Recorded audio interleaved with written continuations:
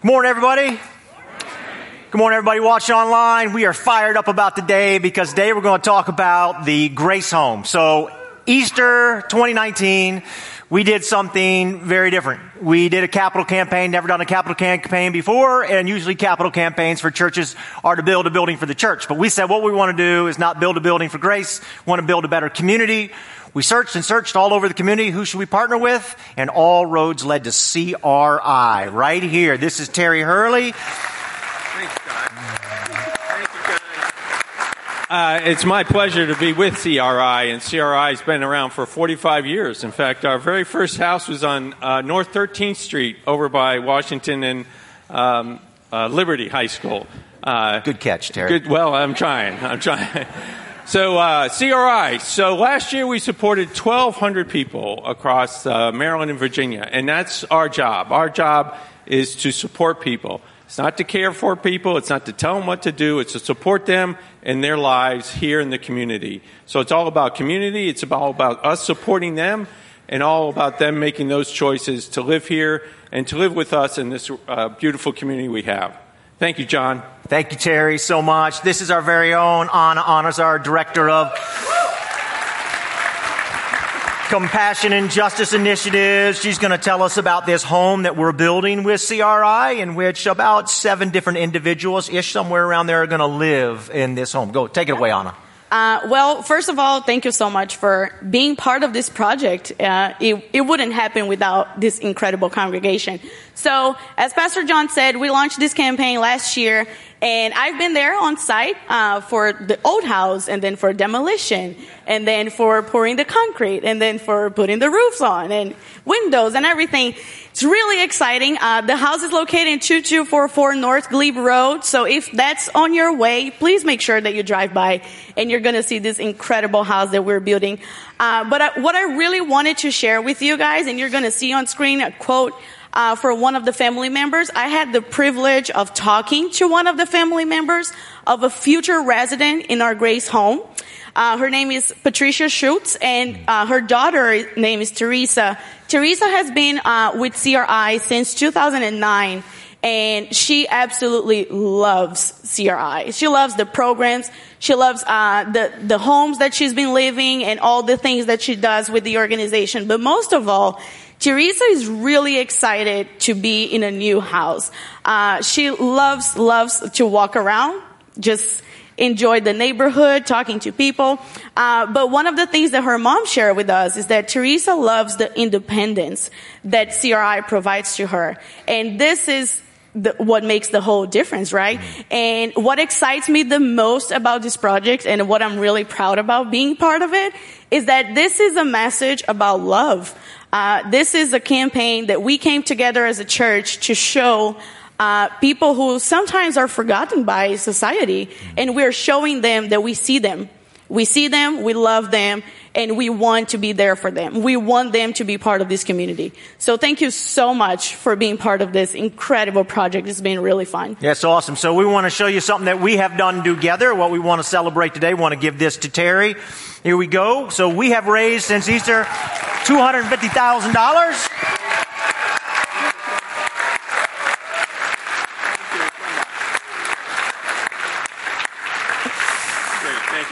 Terry's also the CFO, so he particularly likes the jumbo check, right? Terry, thank you so much for all that you do, CRI. You guys do great work and have done that for decades in this area, so we appreciate that greatly. We just count it a privilege to be able to partner with you. Same here. And Anna wants to tell us about the keychains. Everybody got a keychain on the way in. Yeah, this is really exciting too. If you got a keychain on the way in, please pull it out right now. Take a look at it. If you don't, make sure that you grab one. But what I really want to share about this keychain is this is a present from us to you guys. First of all, as a thank you, because this project was only able to be done because of you, because of your generosity and because of your support. But mostly, we want this to be a reminder to you. We want you to look at this keychain every day and be completely happy with yourselves for being part of it. To take a minute, pray for this house, pray for the residents, and keep praying for this incredible project. It's all about you guys. You did it all. thank you so much. Yeah. That's awesome. Have one big round of applause. Thank you so much. Very much, Anna and Terry. Thank you, Pastor Derek, man, doing stagehand duties. There he is. Give him a round of applause, man. He loves it. He's British. He loves the applause. I just want to acknowledge one thing. This is something, if you've been around Grace a long time, then you know this. You've heard me say this.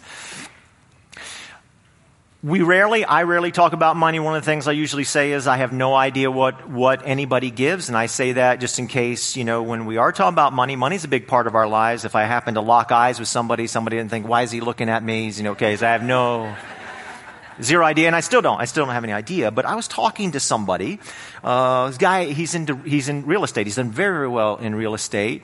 And when he was in his late 20s, never been to church before, not a church guy, was living in Atlanta, went to a church similar to Grace in Atlanta, that's kind of a church for people who don't go to church, was there for a while, learned about Jesus and said, probably, I think he said something like, that's not exactly the Jesus who I thought Jesus was. I really want to follow this Jesus. And he did.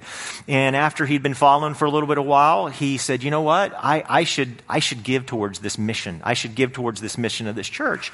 And it's a big deal for him. And so he decided at the end of the year, he was going to give, he was going to give a tithe, 10% of his income. He was going to give a large amount of money. It's a big, big deal. It's a big spiritual deal to him. And he gave, and what he said was, it was such a big moment for him. The downside to that, kind of the letdown to that, is that nobody acknowledged that gift. It was a big spiritual moment. And I said, that got me to thinking, I don't know, so it's not like I'm going to walk up to you and say, hey, thank you so much. I can't do that. But what I want to make sure that I do right now is acknowledge what you have done. I don't know who you are, but you know who you are, and you know what you've done. And I just want to say what you have done is special, and it's made a difference. It's the thing. I know a lot of pastors, and there are some pastors out there who really have a passion and a burden to follow the mission that Jesus lays out for us in Matthew 28, to reach beyond ourselves. We often say this, it's been said about the church for years. The church is the only institution in the world which is created for its non-members. So it's to be turned out. It's not for who's on the inside, who's on the outside. And there's some pastors who really want to do that. And there's a lot of churches that do capital campaigns, everybody. They do capital campaigns to build a building for the church. I'm not saying there's nothing wrong with that. We don't have a building. We did a capital campaign not to build a building for us, to build a better community. Not one person came to me and said, hey man, we can't do that. We've got to build it for us. Now, the reality is that in a lot of communities, it's say, hey, that's fine, Pastor, do your capital campaign, but do it for us first, and then we'll talk about something on the outside. And nobody came and said that. And I just want to applaud you because of your heart and the fact that you are living out this great mission to be a church for people who don't go to church, which is a place for people to explore faith and people who have faith just to go deeper in following this mission of Christ. And that is really exceptional. So you know who you are. Thank you for what you've done. Thank you for giving towards this mission any money that's been given towards Grace. This is the kind of thing that happens when you give. We build Grace Homes, or we help to create a place where people who've never been to church before, and we are 8 times the national average, right? So the average church in America this morning, 5% or less of the people in that church self-classify as a non-church goer.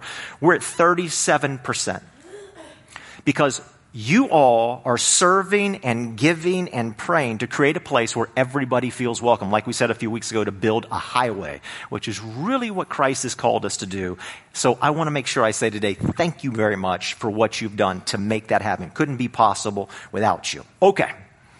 With that being said, we're going to continue our journey. We started at the beginning of this year, journeying through the biography of Jesus as given to us in John. There's 4 biographies, Matthew, Mark, Luke, and John. We're on John. A lot of metaphor, a lot of perspective here. Something that we need to say as we begin is that John starts out in John chapter 1 with these words at the beginning. Now, this is a dominant theme, so we got to just... As we study this book, if we're going to understand what he's really trying to say, we have to understand from this perspective. He says, the light shines in the darkness, and the darkness can never extinguish it. Light in John means understanding. Knowledge, education, learning, understanding. Darkness is a misunderstanding. So many scholars will call the biography of John the misunderstood gospel. And the reason they call it the misunderstood gospel is there's so many misunderstandings. People don't understand Jesus. They don't understand who he is. And so John, scholars have said this for years, gives us the clearest picture of exactly who Jesus is. So if you're a follower of Jesus, John is writing this to say it's human nature that over a period of time things might get fuzzy. They might start off fuzzy, but eventually they always move to fuzzy. And John says, okay, let's just be really crystal clear. This is who Jesus is. If you're not a follower of Jesus, John is writing this to a group of people who are also not followers of Jesus. He says, okay, just in case you're saying, I don't want to follow Jesus, let's just make sure you are saying you don't want to follow the right Jesus. Right? Because if you're rejecting Jesus, let's just make sure you're rejecting the correct Jesus, because here he is. So this is why John is writing. He says in John 20:20, which this is the year 2020. I just think it's awesome that this is John 20:20. He says this, the disciples were overjoyed when they saw the Lord. So what he is saying here in this biography is that we truly see Jesus for who he is. We will rejoice because it's awesome, but Jesus is often misunderstood. So this is his purpose in writing. He wants us to learn, to have knowledge, to be educated. Isaiah chapter 5 says this, therefore my people will go into exile for lack of understanding. What is happening there? There's a group of people who had a misunderstanding about God. He says, you are exiles. You're separated. You're going into captivity. They were destroyed by the country of Babylon. Their lives were a wreck. And he says, why did that happen? A lack of understanding. Hosea says the same thing. My people are destroyed from a lack of knowledge. Education. Jesus says that we love God and we worship God with our minds and that we must learn. Frederick Douglass, who was born into slavery right here in the eastern shore of Maryland, a brilliant guy, an exceptional speaker, says this, slavery and education are incompatible. Slavery and education are incompatible. They don't go together. So the way that we are going to be lifted up and out in this biography of John is by having a clear understanding, by educating ourselves, getting a clear picture of exactly who Jesus Christ is. Specifically, and we're going to just go overboard on this over and over again, from a first century Jewish perspective. We're going to want to see Jesus Christ from a 21st century perspective, particularly a 21st century American perspective. We will never understand. We will never see Jesus clearly if we're looking through those lenses. We have to look through the lens of a first century Jewish perspective, and that's going to take some learning to do.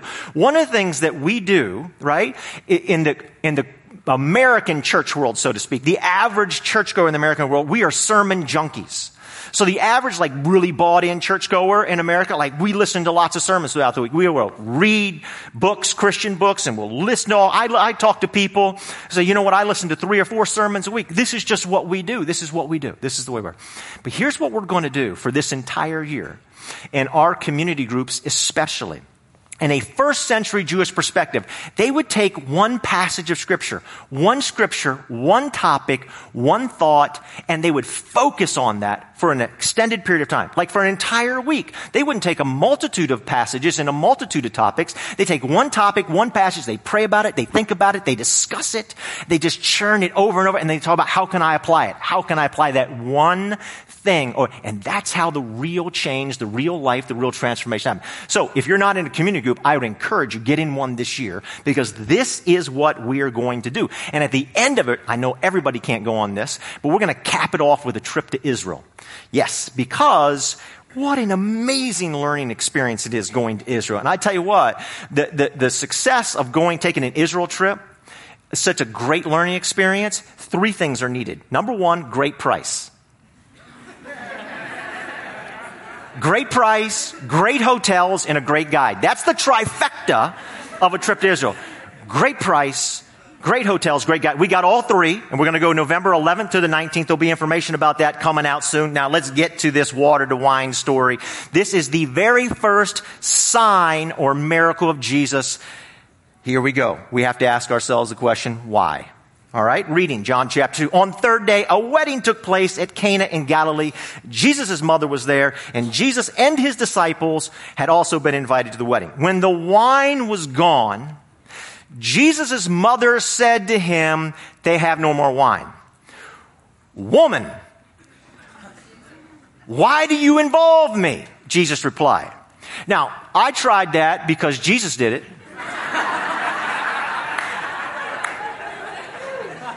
Krista said, John, the baby's diaper needs to be changed. And I said, woman. Okay, we'll try to explain this in a second. He said, my hour has not yet come. His mother said to the servants, do whatever he tells you. She totally ignores him. Nearby stood 6 stone water jars, the kind used by the Jews for ceremonial washing, each holding from 20 to 30 gallons. Jesus said to the servants, fill the jars with water so they're filled to the brim. Then he told them, now draw some out and take it to the master of the banquet. They did so, and the master of the banquet tasted the water that had been turned into wine. Just by the way, this is like the non-miracle miracle, because nobody knows he did the miracle. He did not realize where it had come from, though the servants who had drawn the water knew. Then he called the bridegroom aside and said, hey, everyone brings out the choice wine first, and then the cheaper wine after the guests have had too much to drink. They're a little bit drunk, right? But you have saved the best till now. What Jesus did here in Cana of Galilee was the first of the signs through which he revealed his glory, and his disciples believed him. He calls it a sign, everybody. A sign. From the Jewish perspective, the word means they're seeing something that means something deeper. There is something greater. So they know that. So what is the something greater? That's the question we have to ask. What is the something greater that is being pointed to here? Questions are really important. We have to ask this passage. It's really important. The very first sign, the very first miracle, he could have done it anywhere, could have done anything he wanted to do, anything he wanted to do. He chose a wedding, and he chose to turn water into wine. We have to ask ourselves the question why. Questions are really important. It's very important from a Jewish rabbi. Jesus is a rabbi. From a Jewish rabbi's perspective, they ask lots of questions. That's how you learn. That's how you understand, by asking really good questions. Jesus asked 307 questions in the 4 different biographies about Jesus. 307. Yeah, how many questions were asked of him? He was asked 183 questions. Do you know how many questions Jesus answered of those 183? 3. What does that tell us? That could tell us that only 3 questions were good questions. That 180 of the questions were actually not good questions. Einstein is famous for saying this. If he was given an hour to solve a problem and his life depended on it, he would spend the first 55 minutes figuring out what is the right question to ask, and the last 5 minutes solving the problem. Because once you figure out, Einstein says, the right question to ask, solving it will be simple. So what's the right question that we ask here? I got to tell you this. A lot of people, the question they ask is, well, was that wine or grape juice? Was this Welch's grape juice? I'm serious. I've heard it preached about. I've read notable scholars talk about it. Is that the question we should be asking? I don't think so. It's not the question. The question is, why did he do this at a wedding? Why this sign? What is the real question? Because if we start with the correct question, the right question, we will lead us to the right place. Obviously, the reason he does it here is because the story in the Bible, the story of Jesus and the story of the entire narrative of the Bible is this is a love story. This is a love story with you in mind. That God loves you, that he's thought about you. He's thinking about you when you don't think he's thinking about you. He's thinking about you when you think he does not exist. He's thinking about you when you're at the top of the mountain or you're at the bottom of the valley. He's always thinking about you, and here he has come, because a love story is always a rescue story when we're in danger. A love story is about celebrating us with joy. This is what a love story is. And so the reason Jesus decides to do his first miracle at a wedding is because weddings are a moment of celebrating love. 2 people come together. It's a covenant of love. It's not just a covenant for buying and selling land. A wedding is a covenant of love, to celebrate love. And this is why he does this. So we see that Mary comes to Jesus and she says, Jesus, they have no more wine. Why would she go to Jesus and ask this question? Here's the reason. You would go to the groom because the groom was responsible for supplying the wine. You would go to the groom. Now, Jesus isn't the groom of this wedding. We see later that the master of ceremonies goes to the actual real groom and says, hey, you gave us all this great wine. why did you wait till now to do this, right? That's the appropriate thing because he's the groom. Why would Mary go to Jesus? Well, we're told this in John chapter 3 that Jesus Christ is the bridegroom, that he is the groom. All throughout the Bible, there's this wedding. Like the Bible begins with a wedding, it ends with a wedding. It's a story of love, a story of a wedding from start to finish, all over the place. Mary knows this, and that's why she goes to Jesus, because she knows when the true Messiah shows up, when God shows up, according to Daniel chapter 7, when God shows up like a man, when God shows up in Daniel 7, says this, that God will come and will supply wine, and that will bring love. And so she comes, and so the story is this, that she knows that this is a love story. She knows, because everything that's happened to her, that Jesus is the Messiah. So all of this is being fulfilled so that we are really, really clear that this is a love story we're about. Now, he calls her woman, and I said a few minutes ago, and I think you guys probably picked up on it, maybe you've read it a number of times, like, why in the world would he just say woman? I mean, that sounds a little rude, doesn't it? I mean, could you get away with that in your home? I mean, could you try it this afternoon? See how that works. But here's the thing. There's actually nothing rude about the word itself. There's no disrespect in the technical word, but I want to tell you why the word is used, because the biography of John is fully immersed in the book of Genesis. I mean, it's the second Genesis. First book of the Bible, in the beginning. Biography of John starts out this way, in the beginning. And then everywhere you go throughout it, you have to keep in mind. So from a first century Jewish perspective, as they're reading the biography of John, they're like, oh my gosh, so we need to be thinking about the book of Genesis, because everything in this is we are totally immersed in Genesis. Well, who is called woman in the book of Genesis? Well, you think about Eve. Now here's the thing about Genesis. It starts out, right, and you have this week. Now, if you're asking yourself the question, and I have to cover this all the time because there's so much controversy about this. If you say to yourself, so if I read Genesis and it says everything is like 1 week, and that means the universe is 6,000 years old, so that's what it's saying. Wrong question. Nobody from a first century Jewish perspective is that. We've only started asking that question in the last few hundred years, everybody. Just FYI. Nobody in the church has been asking that. So wrong question. That's not what it's trying to say. What it's trying to say as you read Genesis is that there's a pattern and a purpose for all of creation. That's what it's saying. It's not saying the world is 6,000 years old. It's not saying the world was created in 6 24-hour days. What it is saying is that there's a pattern and a purpose for all of creation. But at the end of that creation week that's listed in Genesis, how does it end? How does it crescendo? It crescendos with a wedding. John, starting in verse number 19, at the end of the prologue, John 1:19 ends the prologue, all the way to the end of the wedding of Cana is 1 week. So John is structured this way. You have a prologue, then you have 1 week, and then at the end of the wedding in Cana, you have no idea of a timeline, and then you have the very last week of Jesus' life. There's a week and a week. What happens at the end of Jesus' first week of his ministry here? A wedding. What happens at the end of creation? A wedding. So the two just jive together. He calls her woman. So now we're thinking about Eve, and we're thinking about the garden. Now, in Hebrew, we wouldn't get this, but in the Hebrew, if you read Hebrews, and from their perspective, again, the Bible bends over backwards. The Hebrew bends over backwards so that Adam does not name her. Because in the biblical text, from a Jewish perspective, first century, whatever you name, you own. Whatever you name, you own. It's like you go into a store and it says you break it, you buy it. You've seen those signs before? You break it, you buy it.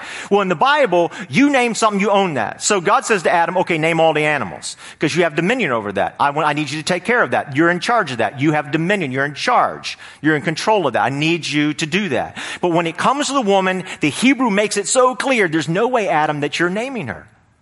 It's like when Moses at the burning bush, that famous scene, he says, okay, God, what is your name? Burning bush, what is your name? And God says, basically, I am who I am. In other words, I'm not giving you my name. Why? Because you can't control me. You don't own me. So everybody would name their gods, Baal and Ra and all that stuff, because that's how you control them. It's God saying, you don't control me. So it's bending over backwards. So when you read in the scriptures, and some people think, the Bible is advocating patriarchy. It's not advocating. It's purporting it. It's not promoting it.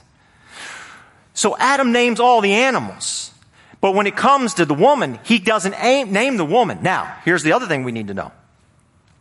When things break down and they go off track as they were not intended to be, we're told after they made those decisions that at what time Adam does what? The moment that happens, he names her Eve, and the patriarchy and the oppression begins.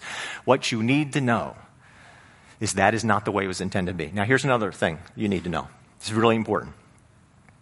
Every single creation story, ancient creation story, the world is created. Every single one. The world is created, and this is just the way it is.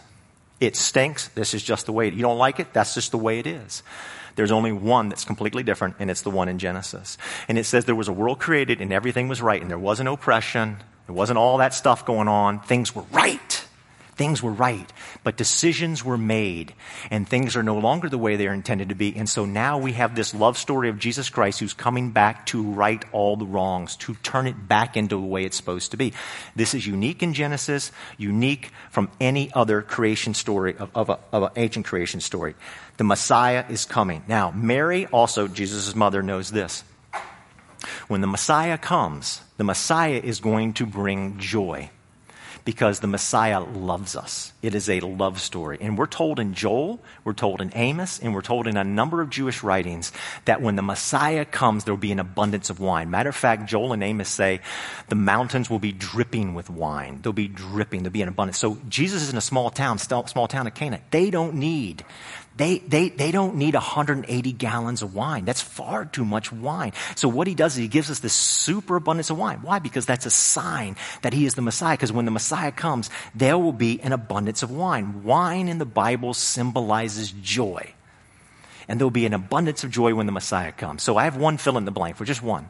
And that is this story, right from the start, is a love story. And a love story is always a joy story. A love story is always a joy story. There might be some bad points in the love story, but it's always going to come back to joy.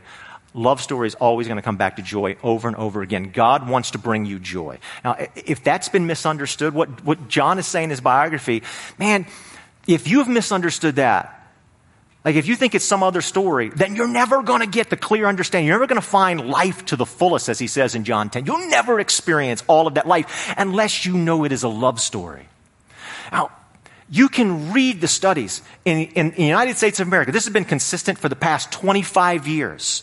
You ask people in America, what is the Christian church? Number one answer is not love. Love actually is way, way down here. Somewhere along the lines, we got fuzzy on it. And I know there's a lot of reasons for that. It could be complicated. But the point is this. It is a love story. Number one answer in America is the Christian church is a judgment story. That's the number one answer. At a distant second, it's a rule story. Neither one of them are correct. John is saying right from the get-go, if you really want to understand Jesus, you got to start with love. You got to figure out that's a love story. That's what he's showing us. And love always brings joy to us. This is the starting point. Jesus loves you. Jesus loves the person sitting next to you.